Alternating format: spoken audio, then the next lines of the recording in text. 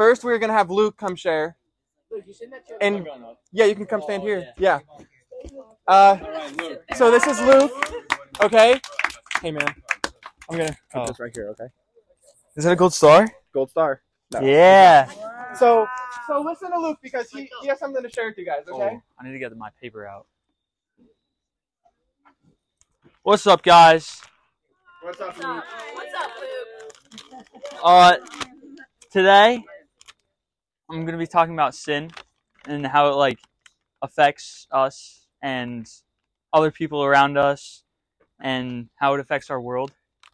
So, should we pray? Yeah. All right. Dear God, help us, even though we struggle with sin and we mess up. Help us to look back on you and change us every day. Amen. So I'm Luke.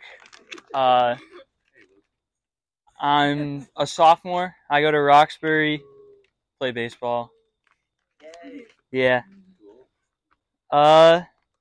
So about me, when I sin, I struggle with lying. So I don't know, like doesn't have to be like even like that big, if that makes any sense. It kind of like any way how you like sin or anything, it's still a sin, no matter if it's like I don't know, a little big thing or like stealing cookie from the cookie jar. I also struggle with pride, which is I don't know. I would say it's not bigger than lying, but I struggle with it more because if I don't know, I don't know, think that I'm better or something like that. I like to I don't know, brag to other people about something like baseball, where I don't know if there's another kid that I think is worse than me. I like to I don't know, just yeah, brag about it and everything, put them down. And that's not right. We shouldn't be like treating other people poorly, or we shouldn't, I don't know, just lie to other people to make us feel better about ourselves, or we shouldn't really do any sin. And that's why Jesus came into my life, because, well, we all need Jesus, but I need Jesus because when I do lie, I need a savior, and I do need someone to save me. And yeah, in Matthew, if you guys do have a Bible, you can turn to Matthew 27:45 through 54. That's when it talks about Jesus dying on the cross, and that's where he paid for all my sins, and that's where he was thinking about us, every single one of us, and that's everything. So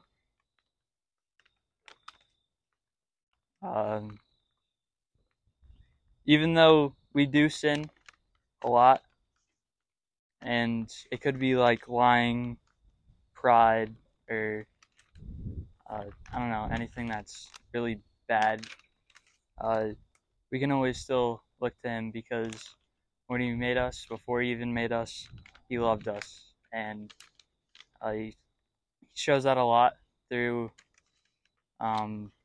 dying for us on the cross and showing us miracles like dying on the cross, like when Jesus heals people and takes away their sin, or when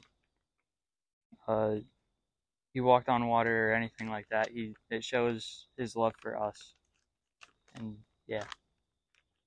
all I have. Thanks, Luke.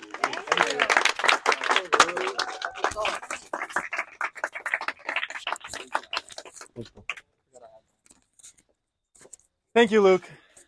I think it's really special. It's really special that we get to hear from like some of you guys. Like Luke said, he's a sophomore, right? He's a sophomore at school. Like, I mean, I was a sophomore once, and you guys are in middle school or high school.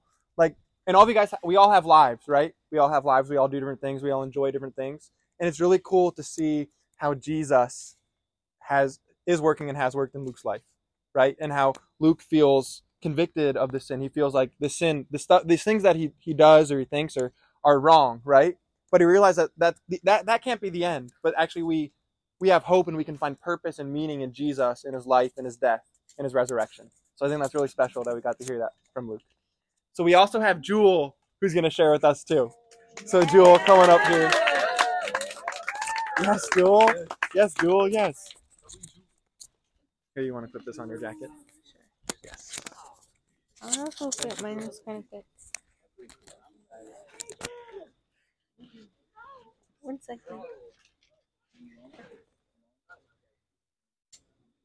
Sorry.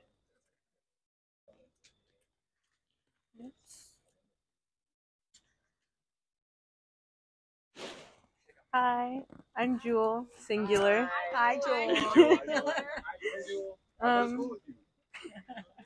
I'm a junior. So I grew up in the church, and I've been going to this particular one since I was 5. So I've been surrounded by talk of prayer and growing a relationship with God, but I hadn't really established a relationship with him until quarantine. During this time in my new friendship with God, I had felt really connected to him. I prayed long and often, and I could always feel his presence. However, as time went on, I felt him less and less, until there was a point where I had felt as if God had left. I felt that my prayers weren't being heard and that I was left alone with no help. So I decided that I would distance myself from God for a while. I had been away from God before, and I could do it again. One of the ways I did that was by not praying. If I didn't reach out, then I couldn't be ignored, and if I wasn't ignored, then I couldn't be hurt or disappointed. At first, I didn't think much changed, but when I was angry, there was no one to turn to yell at, and to question. And when I was sad, there was no shoulder to cry on. This all really didn't hit me until one night, which wasn't as happy as others, and I was alone in my car. Often I would go down to my car to be alone if things weren't okay, but this was different. I wasn't just alone, I was lonely. In that moment, I found it extremely difficult not to reach out and pray to God. I needed more than anything to talk to someone, and no one was available. This was usually the case, but it had never bothered me before. I realized then that it was because no matter what, I could always talk to God. And even though lately I had felt as though he wasn't there, it really wasn't until that moment that I truly felt alone. So I sat and I prayed. There was no use in holding myself back from someone who helped me so much and was so important. But just because I decided to reconnect with God doesn't mean everything is perfect. There are still times where I feel as if I am not heard or that God isn't helping as much as he should. But it is in those moments that I remember how it truly felt to be alone and without God. And just because I may not feel his presence does not mean that he is not there, that he is not listening, and that he does not care. I've heard many times that God does not give you what you want, he gives you what you need. And what I need from God is a person to talk to so that I do not feel alone. And that is what he is giving me. Oh, that was great.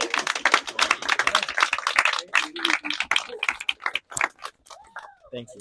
Thank you, Jewel.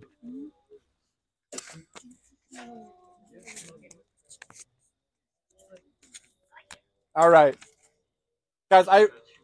I'm really happy that Jewel and Luke, you guys were able to share today.